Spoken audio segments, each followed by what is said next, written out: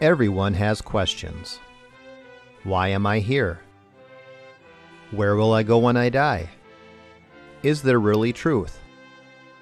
But not everyone has biblical answers. Welcome to The Pastor Study, a ministry of pastorstudy.org. Join us now as we study the Bible to draw closer to our Lord and Savior Jesus Christ.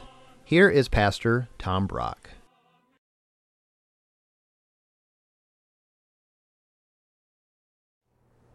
Welcome to the Pastor Study. Are you perhaps angry at someone right now? Are you struggling with bitterness? Are words coming out of your mouth that you wish you didn't say? Well, we have a very down-to-earth paragraph from the Bible today that will teach us how to handle negative emotions. Would you take out your Bible, turn with me to Ephesians chapter 4. Paul the Apostle is writing from prison to the Christians in Ephesus around 60 AD or so. But Ephesians chapter 4, let's learn how we should handle negative feelings. Let's pray first. Father, we want to pray now for each of us that as we open the Word of God, you will help us deal with our anger and bitterness in ways that honor you. We ask you to speak to us, Father, in Jesus' name. Amen. Ephesians chapter 4, verse 25, the Apostle Paul writes, "Therefore, laying aside falsehood, speak truth each one of you with his neighbor, for we are members of one another." Here's the first lesson today. Watch bending the truth. You ever notice when you're in an argument with someone, how easy it is to just bend the truth a little bit in your direction? We've got to guard against that. When you find your blood pressure going up, and just try to take a breath and try to be objective, and don't let your emotions twist the truth. One scholar wrote this: "Lies have no place in the community of Christ. Because our Lord is himself the truth, his body, the church, must reflect the truth. Because each member belongs to the rest, the fellowship of the church will be marked by a refreshing openness." Verse 25 says to speak the truth. A few verses earlier, Paul said, speak the truth in love. I think you know people, and so do I, they speak the truth all right, but they speak it with a sledgehammer. And Paul says, no, speak the truth, but do it gently in love. I got a very angry email yesterday from a woman that sees the show, and a Christian woman, I believe, but wow, was she upset with something I said. And, "Pastor Brock, how dare you? Pastor Brock, shame on you," etc. So I wrote her back, and I try to be polite, and I wrote her back, and I explained what was going on. And then I said, can I share one more thought? 2 Timothy chapter 2 says to correct people with gentleness. I encourage you to do that. So, speak the truth in love. Verse 26. "Be angry and do not sin. Do not let the sun go down on your anger." Did you notice that? It's not a sin to be angry. In fact, that verse says, be angry and do not sin. So here's the next lesson. Watch the way you get angry. That's what gets people in trouble. Anger is not a sin, but the way you get angry can become a sin. And it says in verse 26, "Do not let the sun go down on your anger." Do you try to put your anger away, or do you take it to bed and lay in your bed and churn about people? I remember hearing a pastor say, he said, "My wife and I, when we were first married, got into an argument. We both went to bed. We turned with our backs to each other, and neither of us slept that night." He said at 5 a.m., we turned toward each other, talked it out, and he said, we made a pact early in our marriage. We will never go to bed angry. And if we have to stay up till 3 a.m. to talk things out, we will never go to bed angry. I think that's the meaning of this verse. Now, how do I handle my anger in a healthy way? Well, let me share with you 3 things I do when I get angry. This helps me. Number 1, I pray. Prayer is very therapeutic for me. And when I get angry, it helps me to get on my knees and just talk to God about it. And what I discover sometimes when I'm praying, that person didn't do anything to me. This is me being too touchy. So first, pray about it. And then the second thing to do with your anger, reconcile as soon as possible. I heard a psychiatrist say, one day I was leaving my house for the office and my wife snapped at me. And I drove to the office angry. And when I got to the office, I immediately picked up the phone, called my wife, we talked it out on the phone so I could get on with the rest of the day. That's the way I am too. If I've got to deal with something negative, let's do it right now. Let's not wait 3 weeks. So if you can reconcile as soon as possible, that'll help your mental health. And so pray about it, reconcile quickly. And the third thing that helps me when I get angry, talk it out with someone. It says in Proverbs chapter 11, in an abundance of counselors, there is victory. So sometimes it helps me to go to a disinterested third party who doesn't know the person I'm upset with. Otherwise, that's gossip. But find someone who doesn't know that person and talk it out. And am I being too touchy here? Or how would you handle this with this person, etc.? So pray, reconcile as soon as possible, and if you need to, talk it out. The book of James says, be slow to anger. I used to work for a boss who was quick to anger. He was kind of a spooky guy to work for. And then I left that job and I became a pastor in a church up here in Minneapolis. I worked with 2 Lutheran pastors. They were saints of God. And I worked with these 2 for many years. I think I saw each of them angry once. That is the difference the Holy Spirit can make. So be slow to anger, but if you are angry, that's not a sin, but pray about it, reconcile quickly, talk it out if you need to. Verse 27. And do not give the devil an opportunity. If you're mad at somebody, and you're always looking for another reason to be mad at them, that's like opening a door in your heart and saying, come on in, Satan, and mess up my emotions. I will tell you that I know a dear Christian woman. A few years ago, she was very hurt by something. I don't talk to her real often, but when I do, she always brings it up. And I said to her recently, you got to forgive those people and you got to let it go. Look at verse 29. Let no unwholesome word proceed from your mouth. The word literally in Greek is let no rotten word. Here's the next lesson. No rotten talk. Years ago, I worked for a summer in a factory, and when I came home every day, I felt like taking a bath, not because of the grime of the factory, but because of the language I heard all day. Let's talk about rotten talk. It's everywhere in our culture. TV, movies. Listen, I want to urge you as a Christian, don't just go to a movie. First go to pluggedin.com and they review all the movies. And if it says this movie has 150 F words, don't go to that movie. It's not healthy for you. We need to avoid rotten talk. Ralph Waldo Emerson said this, corruption of the language shows corruption of the mind. If you're using corrupt language, that shows corruption of the mind. And let me share here 3 things I hear Christians say that we really shouldn't say. Number 1, oh hell. Well, what's wrong with saying that? Well, there is a place called hell. People who reject Christ go to eternal torment. You don't want to trivialize that by using hell as a cuss word. Another thing Christians shouldn't say, damn it. Why shouldn't we say damn it?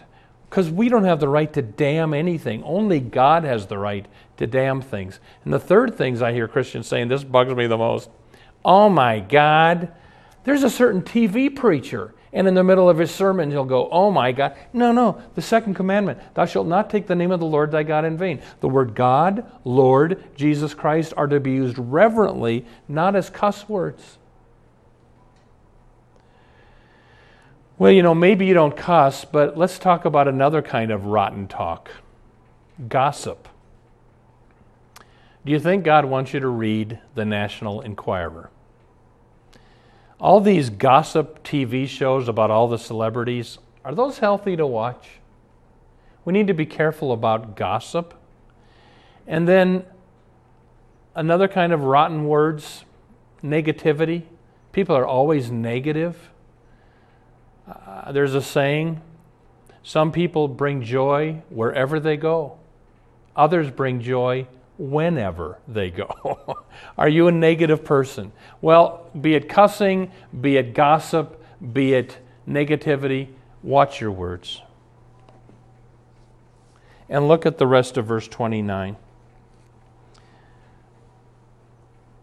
But build up, give only such a word as is good for edification. That means building people up according to the need of the moment, that it may give grace to those who hear. Here's the next lesson. Build people up with your words. The Bible does say if your brother sins, rebuke him. There is a time to rebuke people and correct people, but generally, normally, we should build people up with our words. My mom was a great mom in many ways, but she never complimented you. And when Mom was old, my sister said, Mom, why didn't you compliment us kids when we were growing up? And Mom said, I didn't want you to get a big head. Well, no, listen, we need to build up our kids, build up your grandkids. We're supposed to edify the body of Christians, the church. Look at verse 30. And do not grieve the Holy Spirit of God, by which you were sealed for the day of salvation. Here's the next lesson. The Holy Spirit is a person. You can grieve the Holy Spirit. There are some cults that teach the Holy Spirit is not God. He's not a person. He's like a force or a power. He's the wind. Well, no. You can't grieve the wind.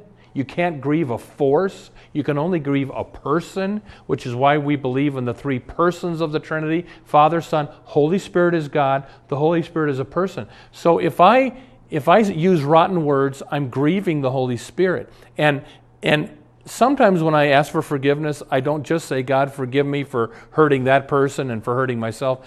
I say, and forgive me for grieving your Holy Spirit. And it says in verse 30, we are sealed by the by the Holy Spirit. What does that mean, that the Holy Spirit has sealed us? Well, when Paul wrote that letter in 60 AD, the emperor would put his seal on a letter. And that meant this is really from the emperor. In other words, a seal meant this is genuine. And when God gave you the Holy Spirit in baptism, he was saying, this is genuinely mine now. This person represents me. The second thing a seal meant was ownership. If Caesar put his seal on a chest of gold, that means that's Caesar's gold. You don't touch that. And when God put his seal of the Holy Spirit on you, it means from now on I own you. So the seal, sealed in the Holy Spirit, means ownership. God owns us. Genuineness, we genuinely now represent God. And Paul says something very similar a couple chapters earlier in Ephesians 1. In Christ you were sealed with the promised Holy Spirit, who is the guarantee or down payment of our inheritance until we acquire possession of it. In other words, God puts the Holy Spirit in me, and he's the first payment, he's the down payment, he's the guarantee that one day I'm going to get the whole inheritance. Let's look at verse 31. Put away all bitterness. The word bitterness there means resentment, keeping a score of wrongs. Let all wrath be put away. The word wrath there in Greek means rage, an outburst of uncontrolled passion. Verse 31 says, put away clamor. Literally in Greek, that means shouting. Put away slander. That means speaking evil of someone. And how do I do that? How do I put all these negative emotions away? Again, pray about it. Reconcile quickly if you can. And then thirdly, if you need to talk it out somewhere with an objective third party, do that. And then verse 32, and be kind to one another. Literally, the word kind there is become kind. I think Paul knows we ain't arrived yet. We're in the process here. Become kind. The word kind means a sweet and generous disposition. And forgive each other just as God in Christ also has forgiven you. The word as there means our next lesson. Our forgiveness for others is to look like God's forgiveness for us. Jesus said in Matthew chapter 6, if you forgive others their trespasses, God will forgive you yours. But if you don't forgive them, God doesn't forgive you. I'll tell you what I thought about looking at that verse. Believe it or not, I used to be pretty liberal. My high school years and my first year in college, I was very liberal. And in high school and college, I had a friend named Sam who was a conservative William F. Buckley Republican. And he and I clashed. And it got pretty ugly. Well, I go off to college, and my second year in college, I start getting pretty conservative. And I'm reading my Bible more now, and I kind of turned around. But there was still a lot of this between Sam and I. Well, I go to this Christian seminar, and the preacher says, close your eyes. And the Lord might bring to your mind somebody you need to go apologize to. Sam came right to my mind. And I was up in Minneapolis here going to college, and Sam was down in Nebraska. And so I prayed a prayer that I thought was safe. Okay, Lord, if you want me to apologize to Sam, you make it happen. I go home to Omaha for vacation. My friends and I go out to dinner, and who's standing up at the bar but Sam? And I start squirming. And I think my friends realize something's wrong here, and I said to them, excuse me. I went over to the bar and I said, hi, Sam, and I just want to apologize for the way I've treated you the last few years. Will you forgive me? And he was very nice about it. Oh, sure, I forgive you. And I went back and sat down. So glad I got it over with. And you know what? Sam, who lives in Nebraska, sees this TV show now, many years later, and he likes our show. So it just tells you how God can turn things around. But we are commanded to forgive each other. And so let me ask you, is there someone that you need to make a phone call to, write a letter to, have a one-on-one, face-to-face with? Is anybody coming to your mind that you need to apologize and say, I'm sorry? And let me just say one more thing. Don't just say, I'm sorry. Go the extra mile and say, and will you forgive me? I'll tell you how I learned this. I took a group of young adults to Colorado from our church once. And Keith and Vicki are going to go on a hike. And I had some stuff I wanted to do, but okay, well, I'll come back in an hour. They were going to hike just for an hour. I'll come back and I'll pick you up and then I'll go do my stuff. So I come back in an hour, no Keith and Vicki. 2 hours, no Keith and Vicki. 3 hours, I was so mad. And they came back down the mountain and, Vicki says, sorry, Tom. And I said, okay, all right. And Keith said, no, Tom, we are sorry. Will you forgive us? And I said, yeah, and my anger broke. Sometimes it's not just enough to say, I'm sorry. Go the extra mile and say, and will you forgive me? Well, those are some of the things the Bible tells us to do with our negative emotions. Again, the main thing I want to ask you, though, is there someone you need to go to and say, will you forgive me? Amen. Welcome to the portion of the Pastor Study where we now ask Pastor Brock to share with us his knowledge of Scripture and his insights to answer questions we have regarding the Bible, our Lord, and our everyday walk with Him. Pastor Brock, in light of your sermon today, my first question for you is, do you always need to confront someone who's hurt you? Well, there are two things the Bible teaches. Jesus said, if your brother sins against you, rebuke him. But then the book of Proverbs says, it is a glory for a man to overlook an offense. So, Jackie, this can get tricky. When do I have to confront somebody, and when can I let it go? And for me, if I can't let it go, that probably means I need to go talk to that person. So, when we pray the Lord's Prayer, forgive us as we forgive others, we should stop and make sure we're forgiving others. But then if you can't seem to let it go, it's probably best to go talk to the person. Okay. Yeah.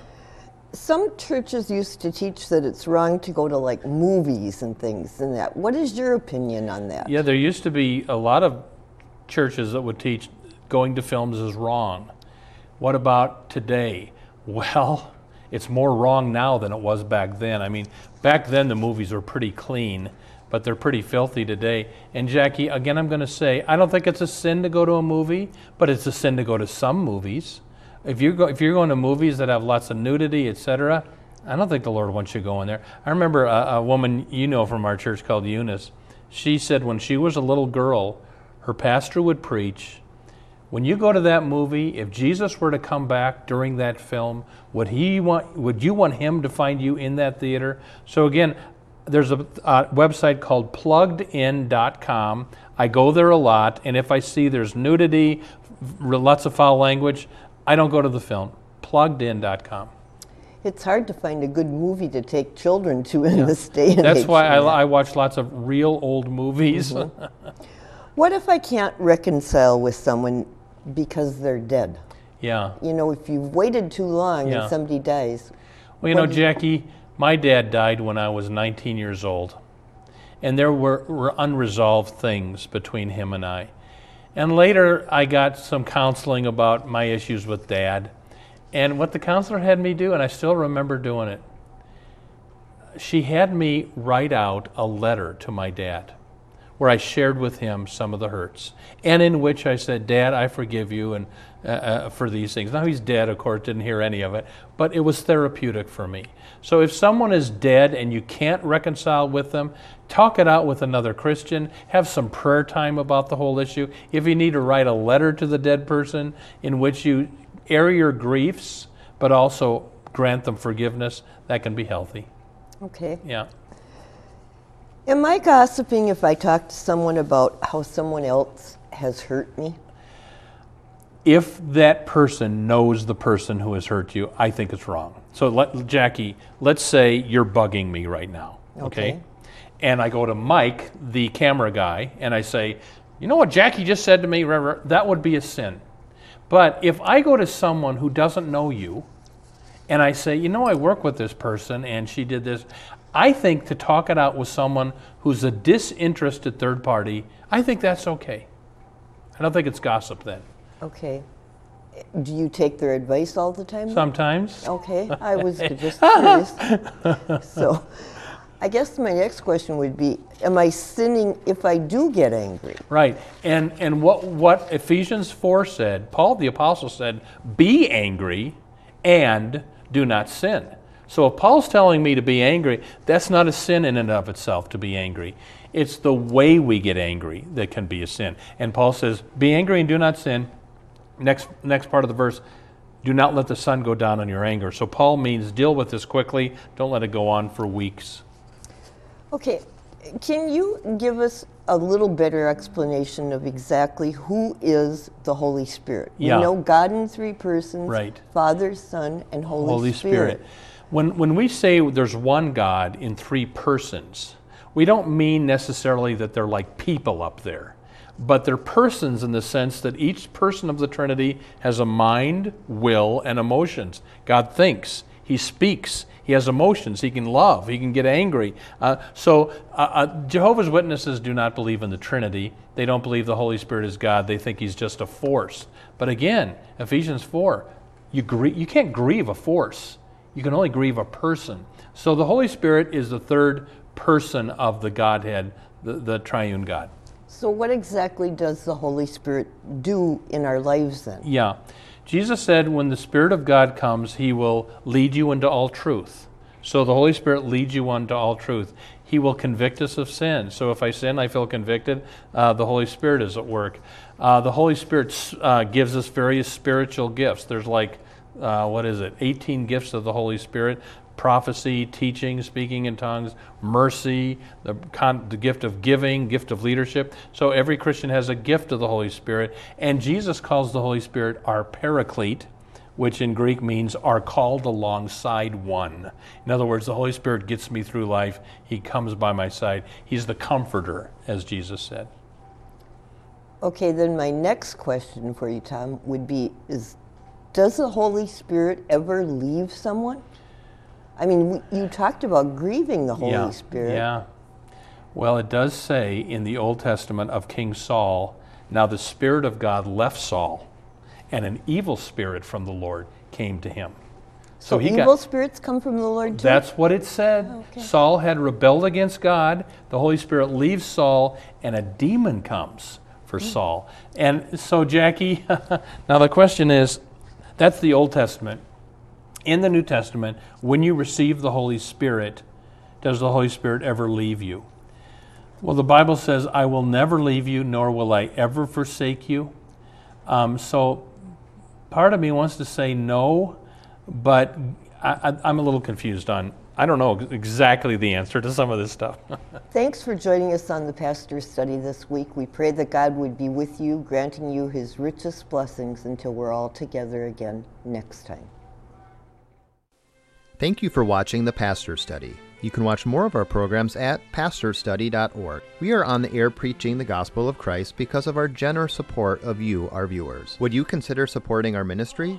You may do so at pastorstudy.org. Or write The Pastor Study, P.O. Box 41294, Minneapolis, Minnesota 55441. May the blessing of our one triune God, Father, Son, and Holy Spirit be with you today and always.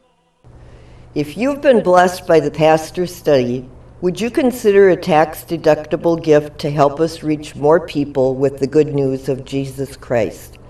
You can donate at our website, pastorstudy.org, 2 S's, or mail a check to the Pastor's Study, P.O. Box 41294, Minneapolis, Minnesota 55441. May the Lord bless you and have a wonderful week.